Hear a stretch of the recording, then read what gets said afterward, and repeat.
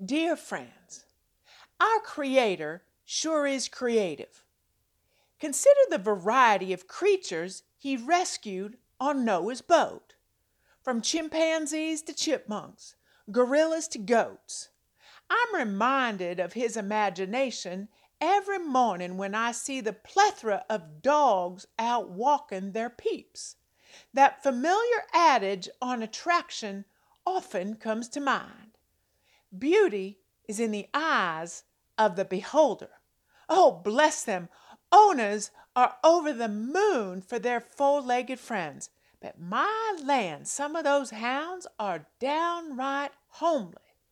Obviously a DNA buffet, their mix and match is frightfully unsightly.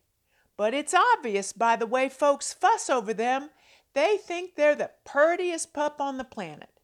Oh, Fifi, give me a kiss.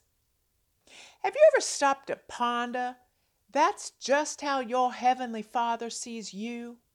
Now let's be honest. Even if you were the high school homecoming queen, all of us are unattractive on the inside. Our hearts are heinous. We judge, jab, sneer, demean, and demand. We're caustic, selfish, greedy, and unkind.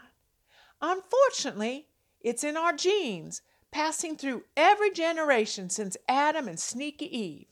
We're a mishmash of messy. But the good news is God loves you anyway. Once you are cleansed by Jesus' blood, He sees you as holy, white as snow, cleansed from all unrighteousness. A saint, ain't that something? As the psalmist says, it is too wonderful. I cannot attain it.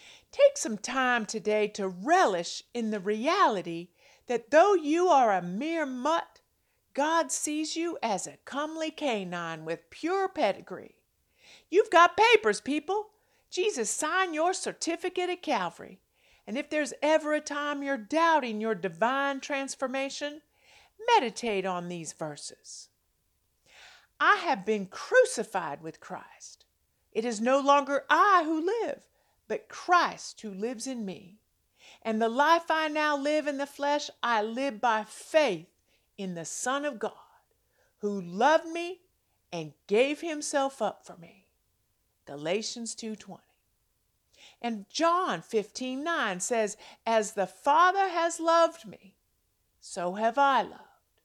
Abide in my love. That was Jesus speaking right to you.